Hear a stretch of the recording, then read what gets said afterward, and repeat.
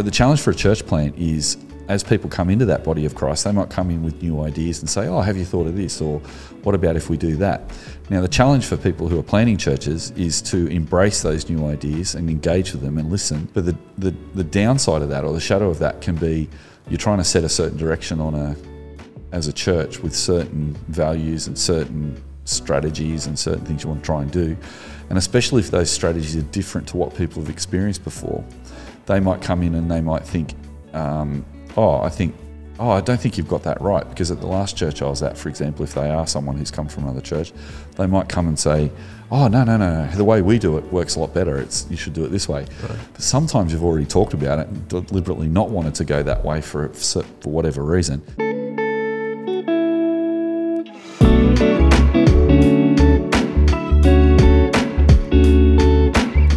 Welcome back, everyone. We are back on the Shock Absorber, and it is wonderful to have you along with us. We are on YouTube or on your favourite podcast app, and I have two excellent people joining me with an excellent background, I would say. If you're watching on YouTube, you'll notice that. We'll talk about that later. But Stu is joining us. Hello, Stu. Hello, Joel. Hello. And Joey, hey, welcome back to the podcast. Yeah, good to have you on once again. We were discussing a cultural artefact, and I said, we'll just talk about what we are enjoying content-wise. Joey, did you have?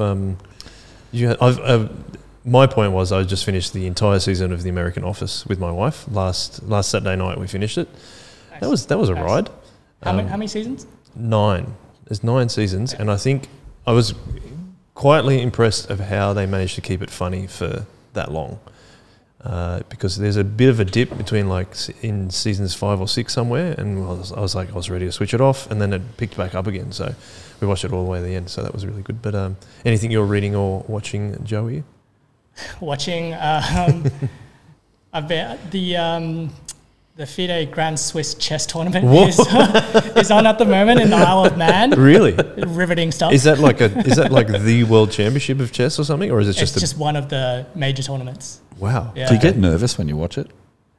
No, not nervous. A bit of tension though? There is tension, yeah. But it's also they make a move and then they kind of walk away. So you do they? And then there's commentators who will talk about all the different possibilities that could happen. So I just like watching it because it's just really creative and it's really interesting. And it's on the Isle of Man.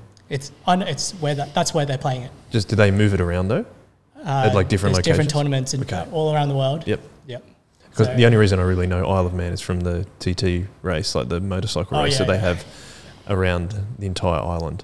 Yeah. And you have to be quite mad to do that race. But anyway, it's so dangerous. Sorry, you were going to say something about the chess tournament though. No, it's just all the kind of best players around the world are there. Wow. So that's pretty cool. Yep. Very cool. You also said that you were reading a book on preaching though. Yeah. In contrast, what's that about? Yeah, it's called The Heart is the Target. So thinking about how I'm at a spot where they're talking about how the living word of God is to flow through the preacher, so convict the person who's bringing God's word, and that flows through to convicting the congregation who hear the word. Yeah, right. And so just a lot of practical kind of wisdom and advice on how to grow in that. Yeah. Has it already changed kind of like how you're preparing your sermons? Yeah, in slowly here and there, it's starting to just affect how I'm thinking about God's word for myself, but also for the guys at Ride. Yeah, lovely. That's really cool. Yeah, we should reiterate that you are our pastor at Ride. Sure. So that's why he said the guys at Ride. Yeah. That's awesome. Doing a great job too. Yeah, I second that. Stu, yes, it's good to have you along as always. What have you been watching? Okay, well, my viewing habit isn't as godly as Joey. Oh, it's not ungodly, but it's I don't know. It's different. It's just very different. It's not educational or even tense. Or even tense? Oh, it's a little tense. Yeah. Okay. So I've been watching a Netflix show called I think it's called Larimer, or what's it called? What Happened in Larimer or something like that. Okay. Anyway, it's about this TV show on Netflix is about a town in Northern Territory in Australia that has 11 residents and they all hate each other and they all don't get on. Really? And then one guy goes missing, this guy called Paddy Moriarty, and he's been missing for about 5 years or something and they can't work out what happened to him, but they think someone killed him. So the show is a 2-part special trying to work out I think it's a reporter from the ABC is the lady who narrates it.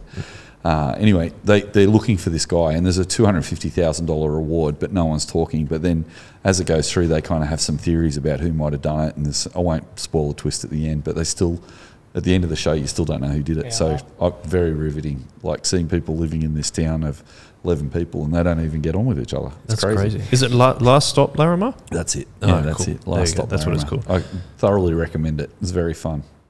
Why did you enjoy it so much? I don't know. I couldn't stop watching it. It's just like, how can they not figure out who's done it? If there's I only was 11 wondering. people? It was just different. Okay. Yeah. Like there was these people who'd lived there for 30 years and they didn't like each other. Right. I was like, why would you live in a town? Such a tight community as well. 11 people. Yeah. Like, it's crazy. So anyway, I found that fascinating. Yeah, it was good. Yeah, right. Well, moving on, if it is in Larimar, I'm guessing there's a fair bit of red dirt. Yeah. Almost it looks like the wall behind you is made from red dirt with the orange. I think and it is. I am looking very fetching with my bright blue football jersey with a bright green background. I think it's a bit different. Do you want to explain why we're actually in this place? Yes. Because I think that would be a good thing to talk about. I think that it might be fun to talk about. So a couple of months ago, some of our friends from Miranda Congregational Church had a coffee with me, and they said that they were between ministers and they were interested in just chatting with Soul Revival about what some of our ideas were. And so we shared some ideas, and then as we spoke, we were talking about it might be good to be friends with each other as churches while they don't have a minister. And so then the leadership of Miranda sounded me out to see if I'd be interested in being their interim minister for 6 months. And so I checked with our bishop and our archbishop and with our parish council and our church and our staff team, which includes you two guys. And we just talked about it a bit. And we thought, look, that might be a really good opportunity to serve and come alongside another church, and that would be fun to do that. So they particularly were keen to get some help with some preaching over the next 6 months and to help with the youth group. So we talked to our youth leaders and they were super keen to help with that. And the staff, you guys were very gracious and generous, saying that we'd be able to help with that. And so we've, so they put that to the church at Miranda Congs and where we are today. And there was a unanimous vote from the congregation to have me on as the interim minister for 6 months. So yeah, that started, we're about a month and a half in, I think. Is that right? Something like that? I think so.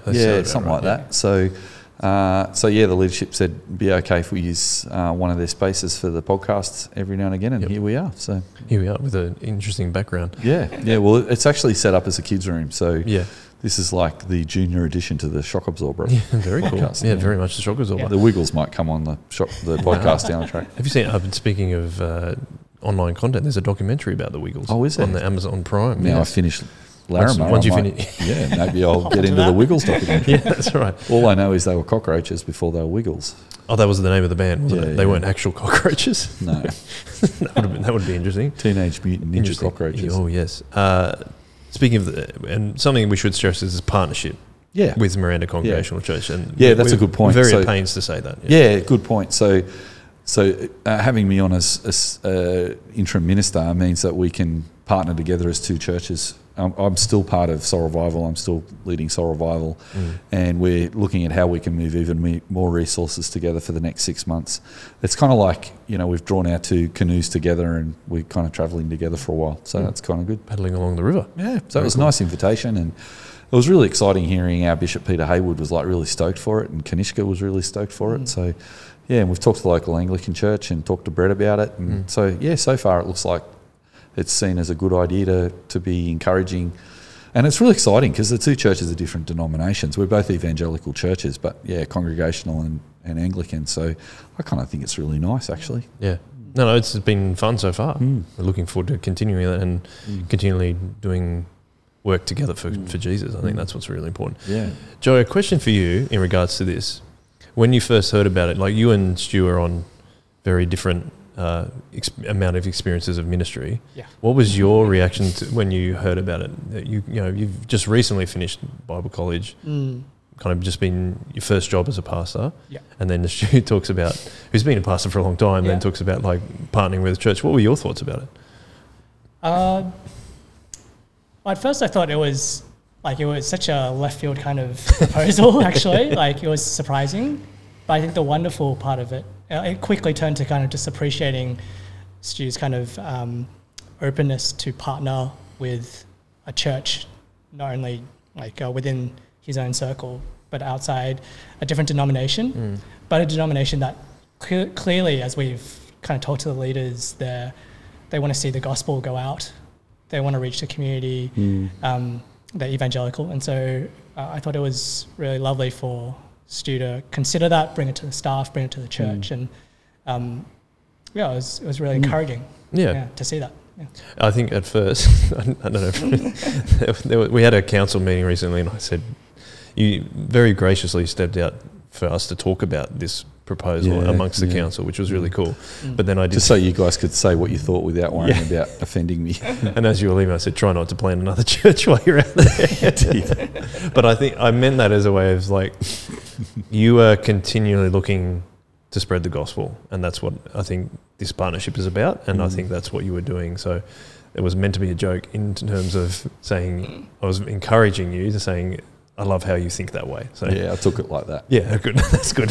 Yeah, I think you're always looking for opportunities, like Joey said. So I think that's really cool. Yeah, sometimes I have crazy ideas, but I think this one's sometimes. I think it's a lot this more one's often. a good one. It was very lovely. We had your wife Lou on our sister podcast, Chip Lunch, a couple of weeks ago. Yep.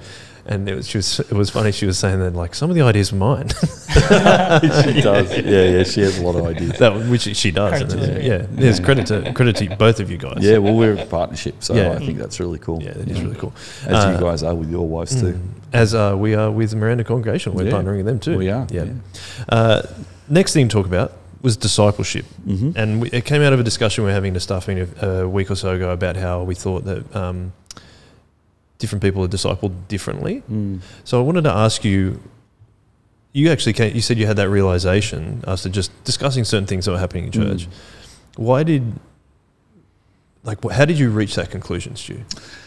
One of the things we've talked about as a church plant is that the church plant's a little bit different to an established church in some ways, in that there are people who are coming to a very new church, and so it's just forming and it's just trying to set up. And so often when people go to a church that's already established, there's this sense that they're just joining the church as it is. But because a church plant is new and it's growing and it's forming, I think people quite rightly are engaged in saying we'd love to help with that forming. Now, the challenge of that is, the good thing about that is you get people coming who are really engaged. And the challenge of it is, or the shadow of that is sometimes you're seeking to set a certain DNA that a church needs to have and a certain culture that people are coming to join. And if they join a culture, there's a sense where you want to have each new person come, because we're the body of Christ, right? So everybody who comes along brings something to the body of Christ, and we're all to be active in the body of Christ, and we're all gifted for that by the Holy Spirit. So we're actually acting in the body of Christ.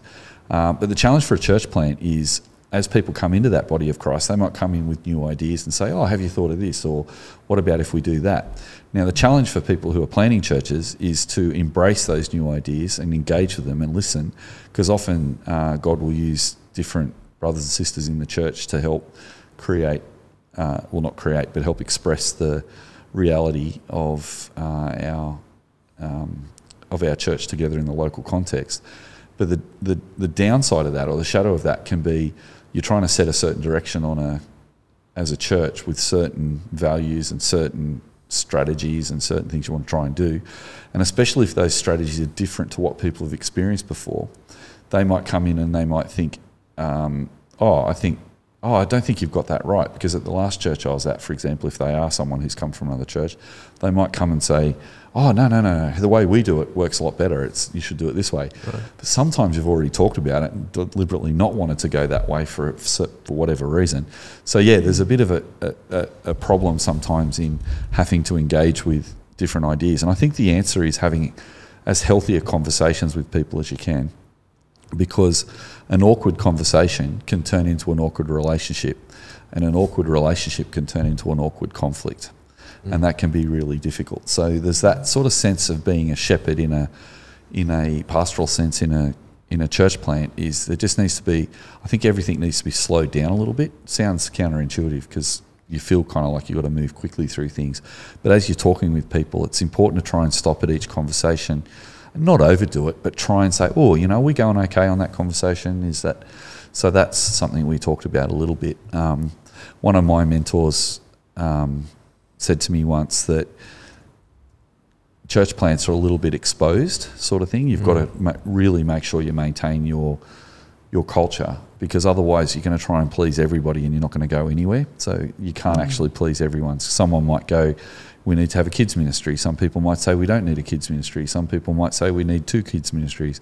So if you're kind of responding to all those things, you're going to end up going around in circles a bit. So yeah, I think that's what we were talking about, that how do you balance maintaining a culture and a DNA, but also bringing in new ideas into that. Yeah, right. Is that something that you resonate with too, Joey? Because you, as I highlighted before, that you ensure on different ministry journeys at different points in time. Mm-hmm. Is that, but you're also the pastor in charge of our ride gathering, which is planted very recently as well. Yeah. Is that something that you experience as well, with coming up with lots of new ideas, and if it's not talked through in a helpful way, it could turn into, like you said, an awkward conflict? Yeah. Thankfully, like in God's kindness, we haven't had too much of that so far. Mm-hmm. One of the really interesting and cool things that happened in coming into the church planting for Ride was that there was already a base. There were already quite a few of the core team who had been meeting up with Stu, who understood the culture of Solis. 2 of our core team were, members of Solis in Kirui. They were, yeah. So Grace and Michelle. Yeah. And so one of the strengths of that was that there was already a bit of culture forming there, and passing on of that culture to other people who had joined the Bible study during COVID, them understanding bits and pieces of that. And actually our year, particularly this year, has been trying to consolidate on a lot of that, trying to make clear what the DNA, the ministry philosophy, the theology, strategy, practice of Solis, help make that clear for the guys at Ride.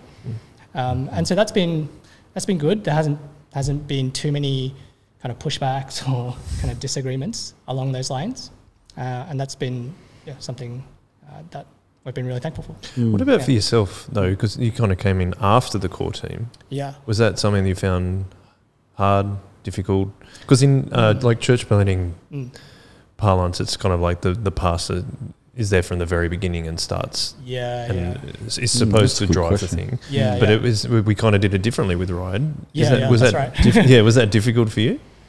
I think in the first year there was I think difficult, more so because there was just so many variables. There was just so much stuff to kind of for me to get my head around. A lot of ambiguity, I suppose. Yeah, right? It's just 100% just ambiguity. Ambiguity city. Because I think we were all figuring out together what this was and how to work together in that space of geographical distance.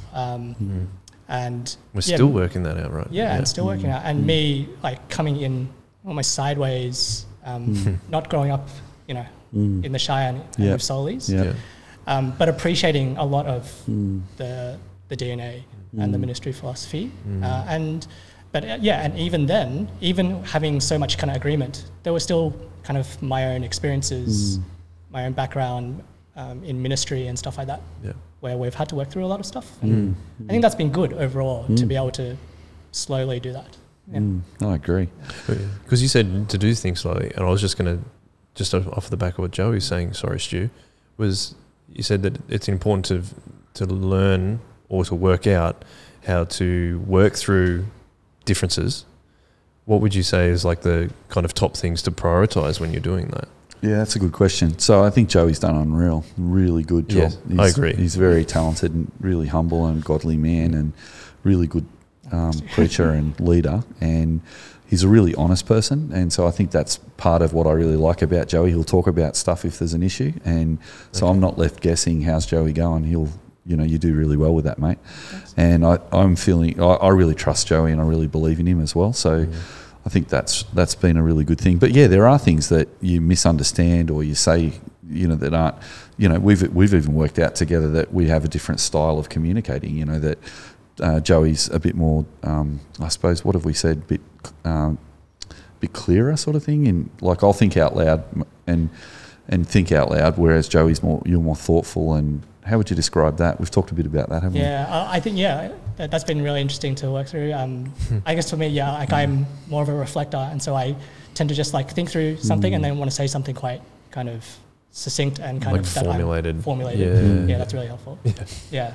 But Stu, he's just like, let's talk about this. Let's get it out onto the table. And I'm like, wait a second, what? That's right. But that's been really helpful, healthy, I think, to recognize that and to work through. So kind of have those differing styles, but actually you're kind of like bouncing off each other to make that. Well, I think I've become a bit more like Joey. He may or may not have become a bit more like me too. I think so. But when you love someone as a Christian, you want to be serving each other and want to make it work. And I think that's really cool. But coming back to that discipleship question you asked, I think Joey and I have had very similar discipleship. So that in the Chinese church that Joey grew up in, he had Ian as a leader who was very, very theologically sound. He was evangelical. So that was similar to my growing up, and then also very evangelistically minded. I think that's another thing we have in common that we've been discipled into, but also we have had very good relationships with the people who disciple us.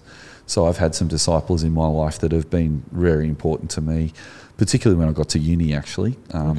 Some really seriously good disciplers, but Joey's had Ian, and Ian's been a great discipler. And then I think we've both been to Moore College, which is a certain discipleship model that we both really loved and both have been formed by as well. So when you have people who've been formed by similar environments, and then there are differences in personality, you can fall back on the commonality of theology and the same kind of goals. So I think that's really helpful. And church plants can be a bit harder when people have a bit of a misalignment theologically or a misalignment strategically with regard to what the local church is or what mission is or whatever. So I think it is good to have people in the leadership team in a church plant who are fairly aligned.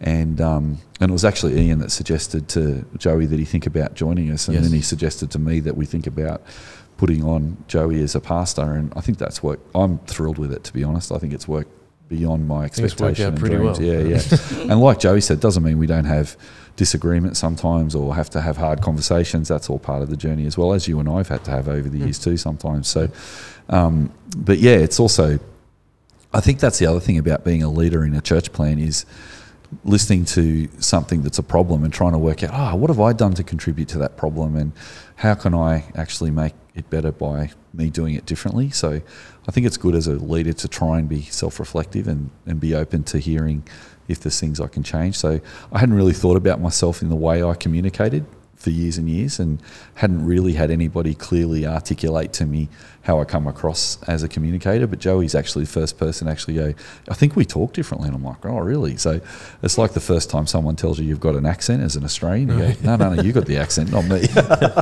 So I think, that's been a fun part of this. And I think discipleship is, I'm discipling you guys, but you're kind of also discipling me too. So even though there's someone's got to be the senior pastor, but at the same time, we're all discipling each other. So I really enjoy that when there's a relational connection enough that people care enough about each other that they want to invest in each other's lives. I think that's really cool.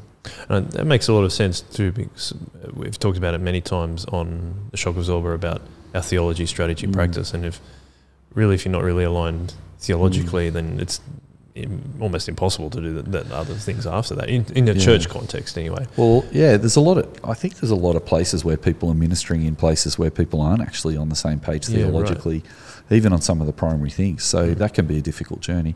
And I've had that in the past with certain things that I've been involved with, and it's not like you can't minister at all, but it is harder. So like we're very blessed in Sydney to be in the Sydney Anglican system that we're broadly aligned theologically with each other, and I think that's an incredible blessing. Definitely.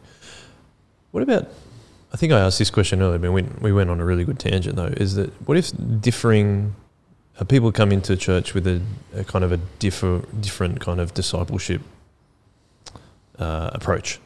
How do you how would you manage that? Like maybe let's test this, for example, Joey. What if someone comes in to your church and has a different... I like that.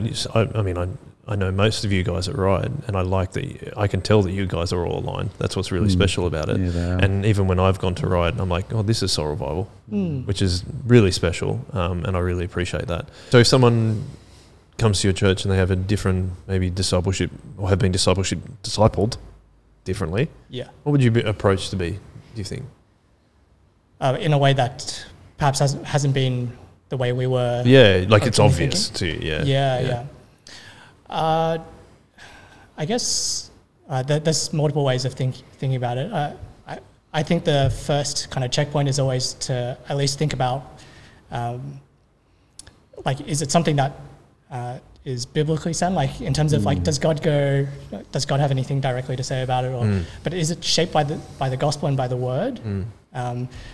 So I think sometimes my inclination is to straight away go like, oh, if it's really different, then to go like, oh no, like immediately. Yeah. I think I've learned slowly while making mistakes, like along the way to to just be able to just listen to what they're proposing, to even affirm like the good things about like this kind of perhaps model or this thing that they're proposing, but then also to try and help them think about the things of theology, which it may tick, but like also strategy. I think strategy is often the one where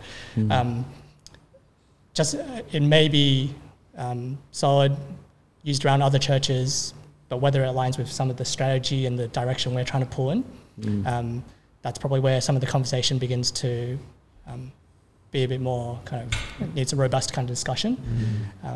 But always wanting to, I think, affirm them in their desire to grow as disciples. I think that's really amazing that God has done that work of saving them, of wanting them to grow in maturity as a disciple of Christ. Yep. And I think that's where it comes from, right? They want to bring this because we want to see more people grow in following Jesus. But I think it is that level of strategy. I think probably the same mentor that Stu was talking about has also once helpfully mentioned that idea of there's induction versus indoctrination. Yeah, that's good. Oh, okay. Which has been helpful as we've thought about this church planting model. This idea of the induction part for Ride of our church coming out of Solis, not out of Solis, but kind of partnering Solis and planting in Ride, is that the principles, the theology and the strategy are crucial, are super important, and that we're constantly having to just kind of align ourselves and to think through those lenses. And at the same time, Ride is also very different from the Shire. Different demographic, different people coming to our church, different makeup of ages and culture. And so it won't be an identical copy all the time because of just the different people who will come.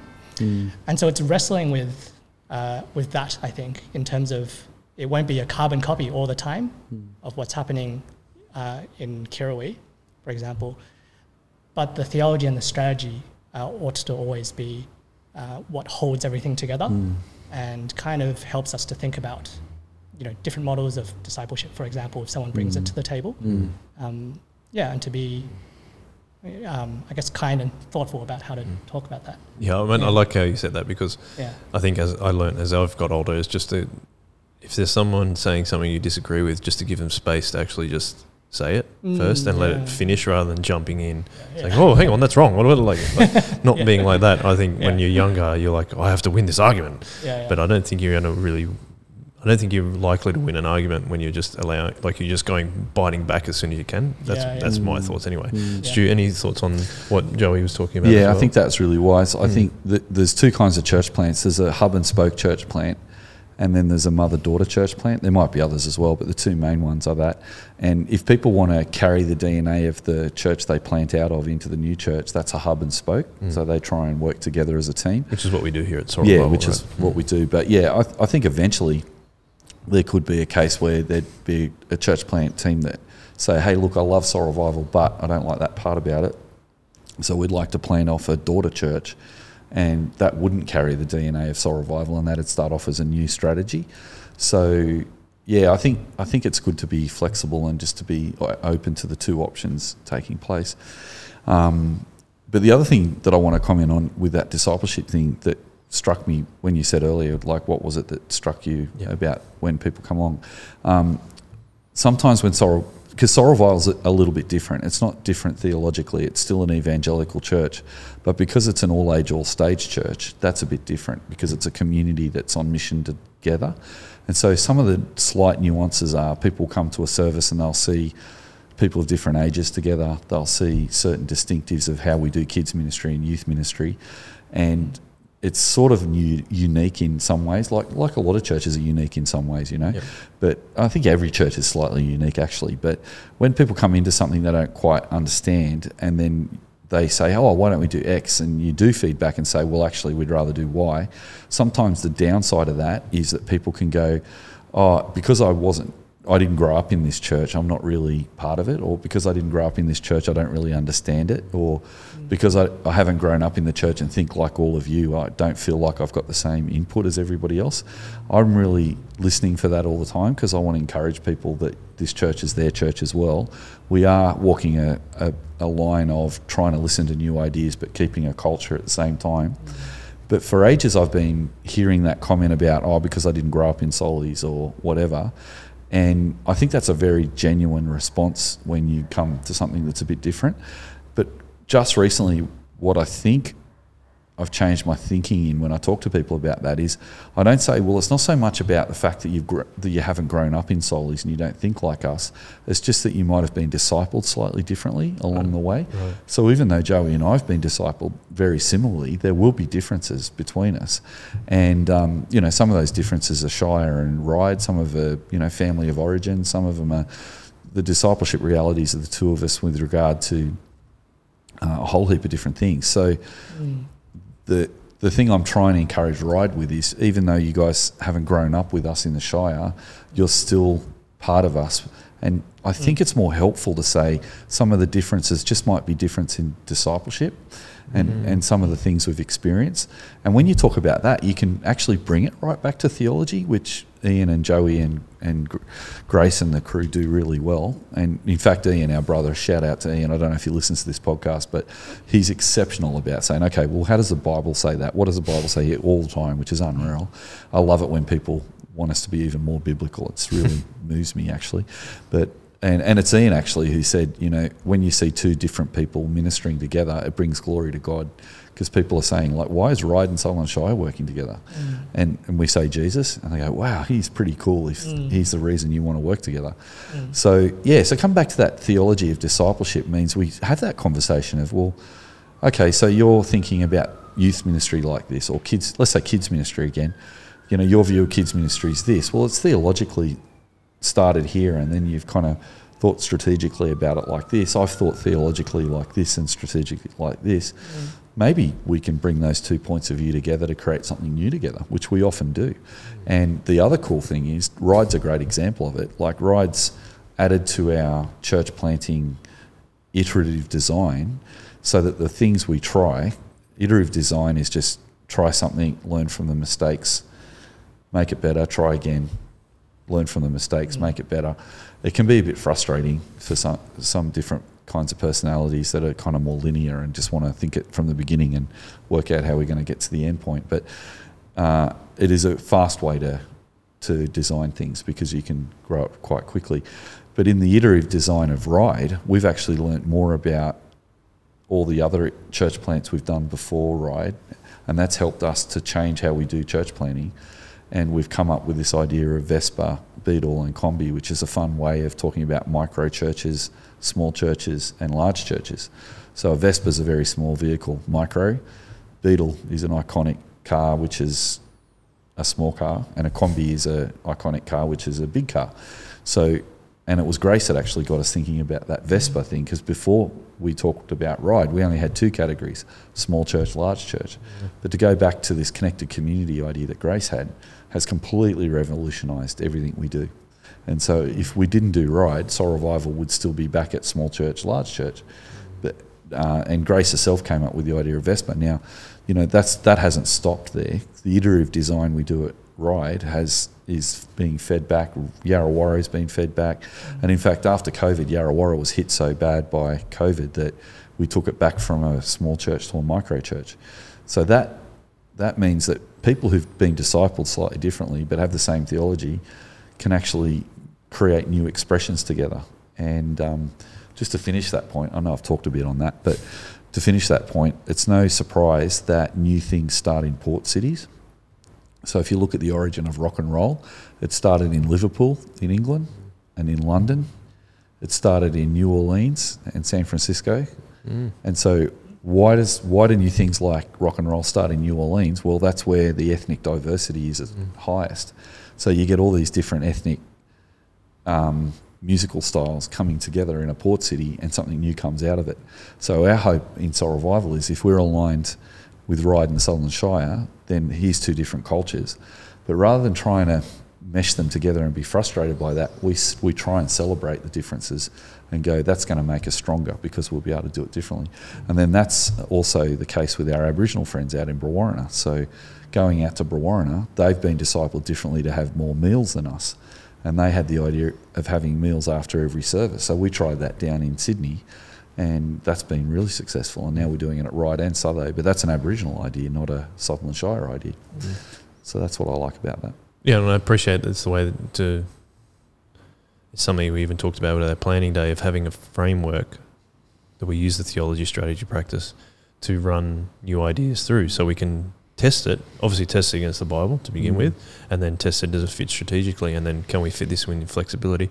I think that's something I appreciate about your leadership that we've learned, is building in the flexible parts to actually be able to be changed. And it is the shock absorber model, isn't it?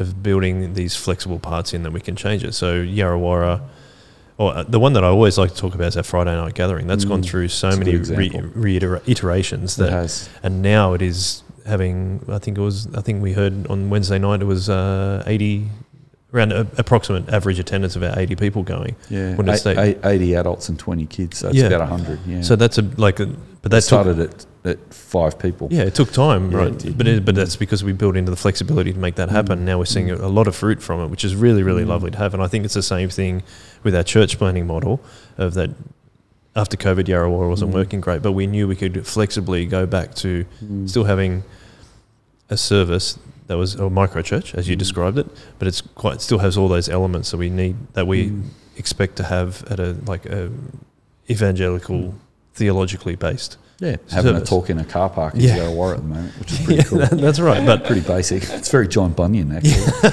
Right. But we'll see that. I think we'll see. It might need to go through a couple of iterations, but we will likely see that grow. Hopefully, I think it's already growing. Yeah, and it's already growing. So we're hoping that'll continue happening, just like it did at the Friday night gathering. And there's about 100 people who visited Ryde this year so far. Michelle tells us, which is very exciting. Overall, which is very exciting. It's amazing. It's incredible. So things are being. Yeah, it's just incredible when God's really kind and generous, and you can just try stuff that are a bit different. Yeah, it's good. You talking about discipleship, the other thing that you brought up when you said you had that realization was Dietrich Bonhoeffer, which because there is his book, The Cost of Discipleship. I assume that you're both going to Moore College, that you've had to do some study of Bonhoeffer. Would that be correct? Or do you get to choose? I don't know. I don't go to college. We both came across him. Yeah. Yeah. Okay. Yeah. I've read some of his books. Well, let's start with your impressions first, and then why, Stu. Maybe you can tell us why you thought it was worthwhile bringing up. So, goes. Well, excuse me. Go, Joey. Tell us what you thought about Bonhoeffer. Well, I think one of the books that really struck me when I was going through college reading was his little book, Life Together. Okay. Which isn't, I guess he's got The Cost of Discipleship, but I think a lot of that forms his thinking about Christians being in community together and doing life together. Just super insightful in terms of his thinking that Christian community, I think he says, is to be formed in and through Jesus, or through and in Jesus. Yeah, it's that Jesus changes everything. In the individual, it's through Jesus that you come to be saved, and it's in Jesus actually that you gather together. And I think he's very firm and very strong on the fact that it is the gospel that brings our community together more than anything else. I think I've been convicted of that from God's word, but also in experience in terms of from my previous church experiences. Also here at Soli's, that it is the word that has to be the thing, and it has to be Jesus that brings this community together more than anything else. Yeah, because that's what God works through. Right? Yeah. So I was struck by that. Stu? Yeah, I like his book about discipleship, and he talks about costly grace versus cheap grace. And I think that's a really pertinent thing in our day and age, because I think that sometimes people go around looking for a church for them that suits them. And that's not necessarily a bad thing to do. People need a church for their kids, and they want to have a church where they can dig in discipleship with other people. But one of the things I worry a little bit about is we've become a bit consumeristic as modern Christians, and we see church just like we see other stuff. Like people will pick a certain kind of car that fits their lifestyle. I worry a bit sometimes people pick a church that suits their lifestyle as well. Right. And Bonhoeffer's idea of costly grace involves following Jesus, and it's going to cost you, and it leads to suffering. And I'm not sure that a lot of the modern church is focused on a Christian discipleship that actually challenges them to live a life of suffering. So I think we need to kind of keep that on the agenda in a materialistic world like the secular culture of Australia. And the other thing I like about what he says is the call to follow Christ is literal, and it requires commitment that might cost you. And for Bonhoeffer, it actually cost him his life. So he was in Nazi Germany, and he refused to bow to the Nazi church. And the Nazis were trying to come into churches, put big Nazi banners in the churches and things, and he ripped them down, said, no, they're not putting any of these swastikas up in my church. We don't have a broken cross, we have a cross in our church. And so that actually ended up leading to cost him his life, which is a long story. But I think the visible community that people need to see is a group of disciples who are living a costly discipleship, and we're putting Christ first and themselves second, and putting other people first and themselves second. And it's very difficult to do, and we don't all do it perfectly. But I think suffering is something we try and avoid in our culture these days rather than embrace. And the downside of that is that if church gets hard or you have a conflict with someone, sometimes those conflicts can lead to reconciliation, and that's a good thing to do. But because there's so many churches around, you can just have a fight with someone in a church and then go to another church, or you leave one staff team and go to another staff team. Sometimes you do need to do that. But I like Bonhoeffer's commitment to his local gathering of people, and the visible community is participating community. It's not people who are just watching what's going on from the front. They're actually part of the church. So, trying to work out what that looks like when many of our expressions that have been passed on to us are a bit more event church, where you go to church and you sit there and you watch something and you sing and you participate in the liturgy and that. But what do I do for this church? And what does it cost me? You know, like, for example, we've made church easier and easier to go to, and it's only an hour for most people on a Sunday, and then they have a short morning tea and then go home, and that's too much for some people. And so some people only go to church once a fortnight or once a month because they're busy. But it's sort of like, I think you put Sunday first, or Saturday, whenever you go to church first, and then you fit the rest of your life around that. You prioritise church. And Philip Jensen once said, it's a really good idea to find a church, then find a job, and then find a house, rather than find a job, then look for a house, then look for a church.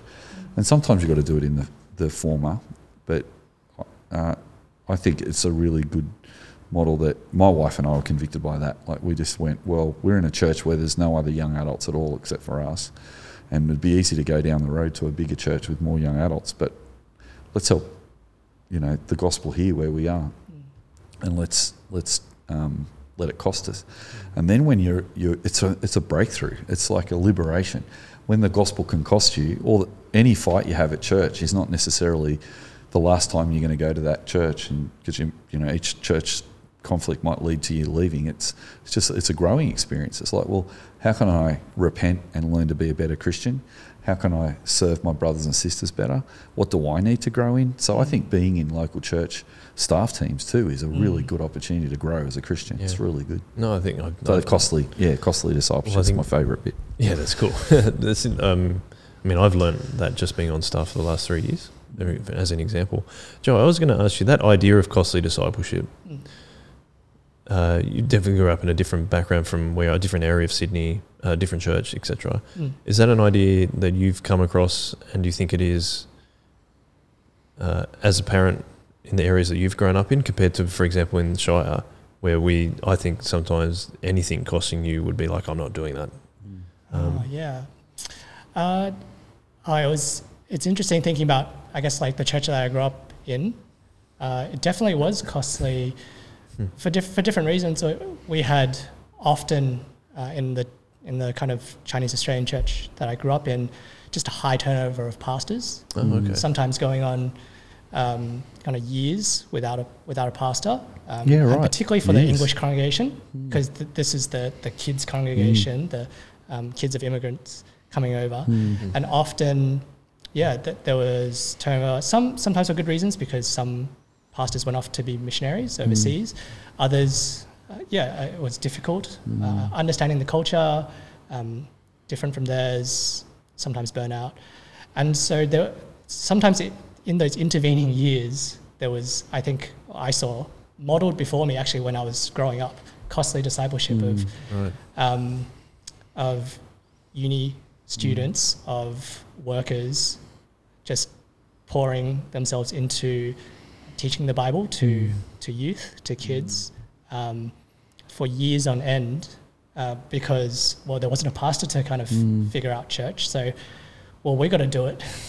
That's really cool. And we're kind of quite different from our parents' congregation and their culture, and the language barrier is sufficient, is there. And so I think seeing that, it almost became quite normal in that sense. The cost in terms of time and energy,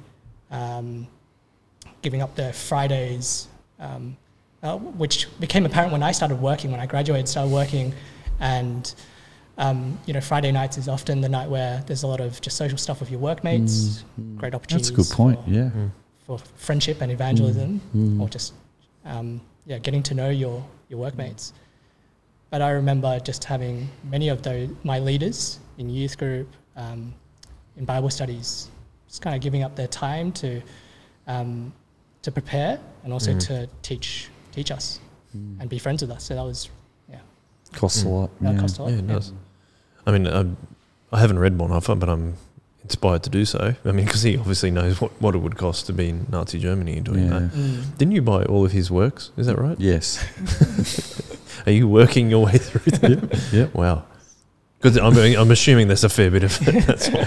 Yeah, well, that's one of the blessings of the digital age. Like, there's a program called Logos, and they had a sale on a Bonhoeffer, and I thought, oh, that's cool. What, you get a couple of books, and it's like the whole thing. And I'm like, cool, that's pretty cool. It starts with all his early writings and his PhD. And oh, right, okay. Yeah, it's a bit intimidating when I'm trying to write a PhD, and I read his stuff when he was in his early 20s. I'm like, oh, it's a little bit of a come down, but yeah, it's very inspiring. Yeah, he's a very, very popular Christian writer, and he just came out of such a different world to us, and it did cost him his life, because he ended up going to prison, and then the prison guards executed him just days before the Americans arrived to liberate the prison camp. So, I just think that's just so tragic. But he was willing to do that for the Lord, and there's a lot more to that story for another day. Yeah.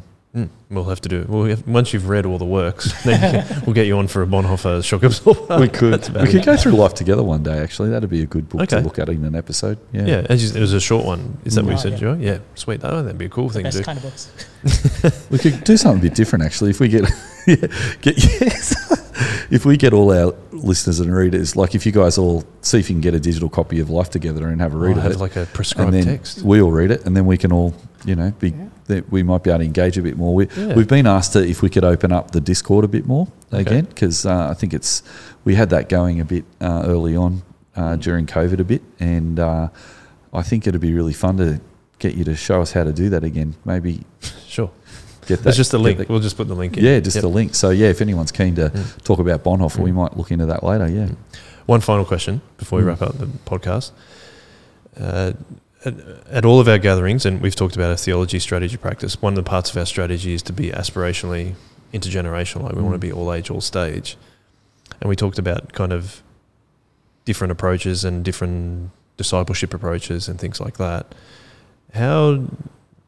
What do you think are the best ways to understand how we manage that between young and old? Because there's obviously, again, we talked about people that have come from different churches, they may have been discipled differently, but even people that are growing up in our church, how do we work together in a healthy way to ensure that we're probably pulling in the same direction if that's what we're doing as a church, but then also there's going to be differing ideas about how we should do things. Do you want to? I know you've done that for a long time. Just quickly, I think there's informal and formal conversations around ideas is really helpful. So young people are living on the cutting edge of technology, and they tend to be early adopters of technology. Now, there's a guy called Andy Crouch who's written a book called Culture Making, and his argument is that culture's always changing, and in the book he argues that it's complex and it's fast. It's complex because it happens in all the different levels of society, the change, but it's fast-paced because of technology. Now, with the technology part, young people are getting onto the new technologies quicker than the rest of us. Now, if you look back just in recent times, the internet kind of broke in the 90s, and then the iPhone was released just about 10 years later, which introduced a whole new perspective to the internet, and then social media apps and stuff like that. And then about 10 years later, we've had AI, which is apparently going to be even more revolutionary than both those two technologies put together. So we've got this fast-paced change. Young people tend to be onto it straight away. Now, Andy Crouch makes the point that culture makes us. So technologies that we use and the experiences we have create new behaviours that create new ways of thinking, and new ways of thinking create new values. So, for example, the contraceptive pill was invented in the 50s or whatever. It got released in the 60s. That led to the sexual revolution.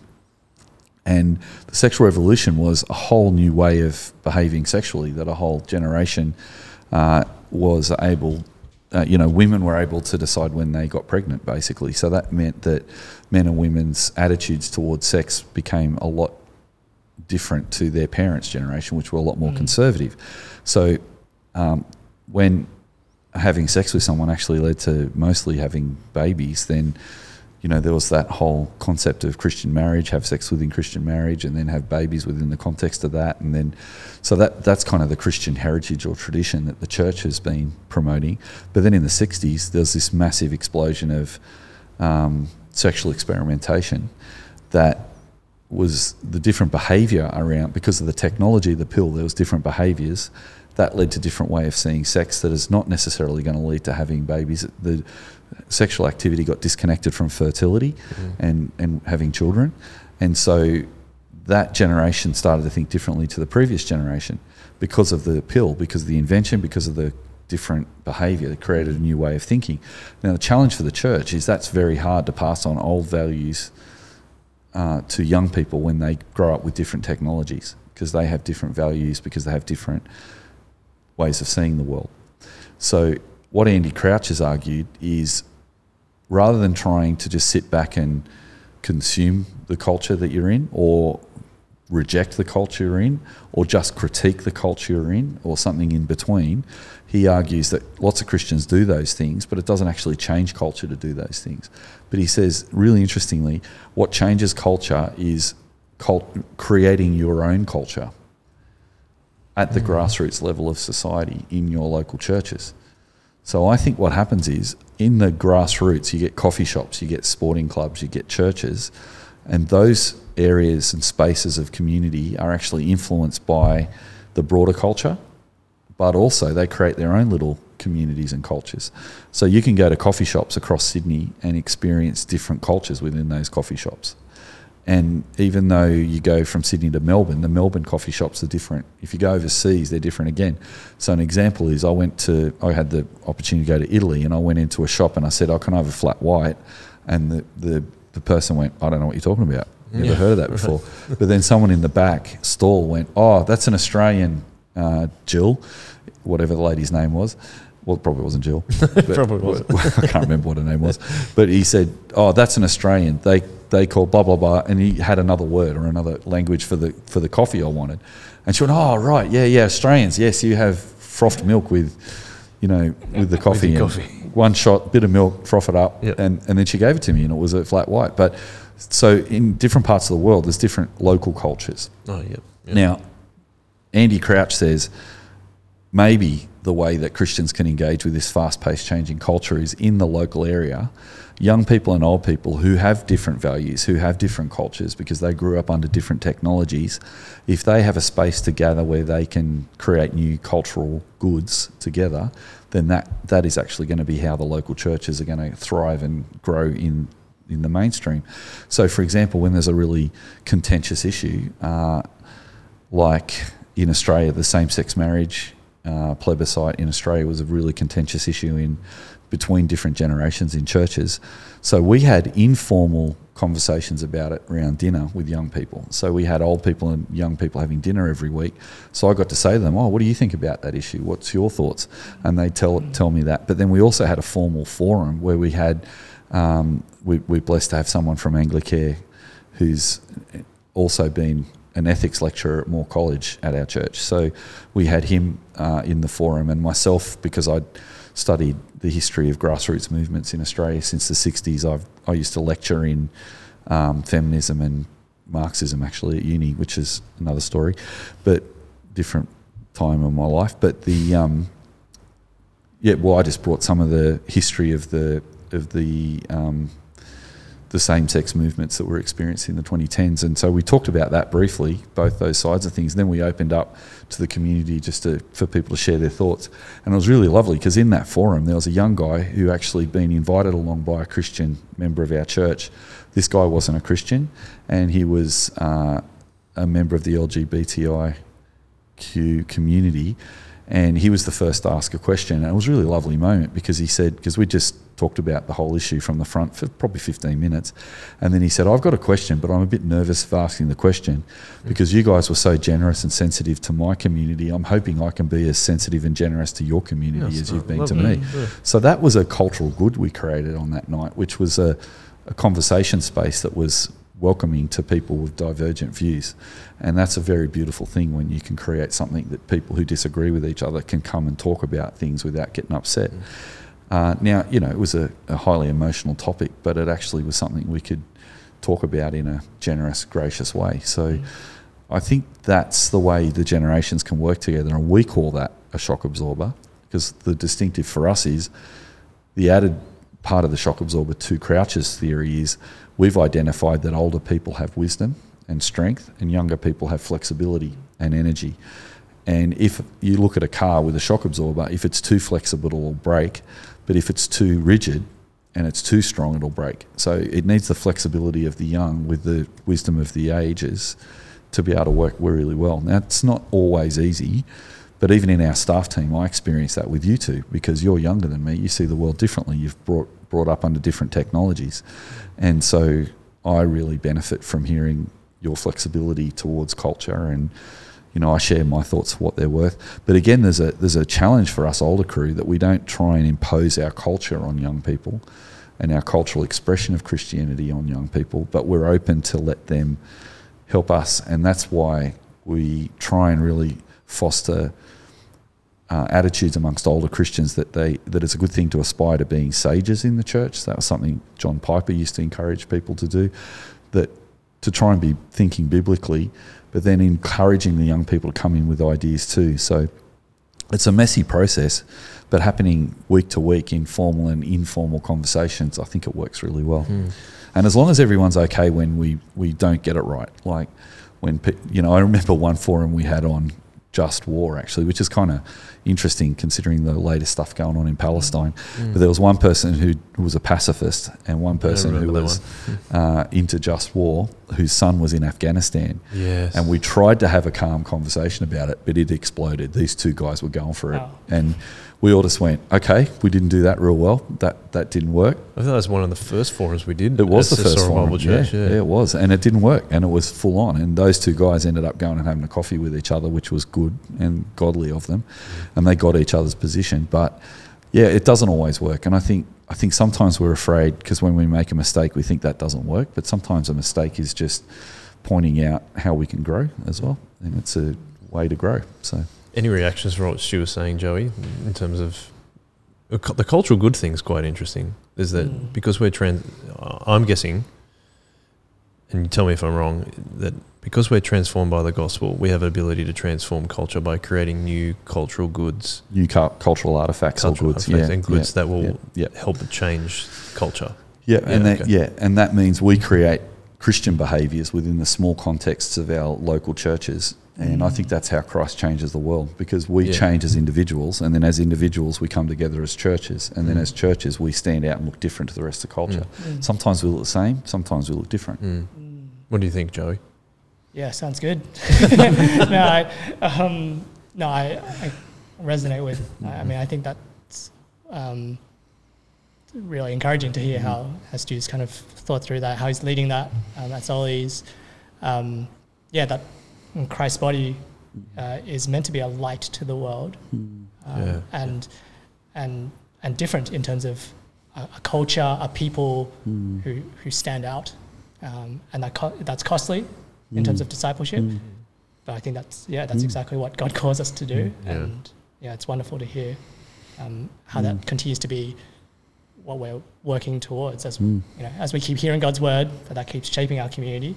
And yet, it's not never perfect. No. And we just keep graciously kind of pursuing that. Yeah. Yeah. It's wonderful.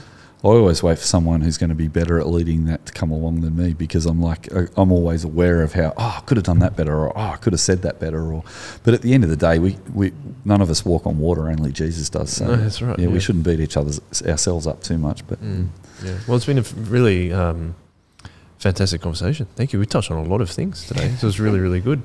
I found it encouraging. Hopefully, if you are listening or watching, you found it just as encouraging. If you do have any thoughts about it, email me at joel@shockabsorber.com.au and we can get chatting, or you can drop a comment in the YouTube video and we'll put the Discord up. Okay. We'll try and make that happen. So we're doing it at a certain time? Or is it just all the time? I think what we could do is, if people want to get involved, they can start chatting on the Discord, and then we can arrange a time. Let's do that. We can all get online if they want to. Sick. Okay. Cool. Sounds good. Thank you very much, Joey. Yeah. Thank you, Stu. Thanks, Joey. Very much Thanks, appreciate it. Yeah. Thanks for having us. Fun. And we always finish with a one way. One way. One way.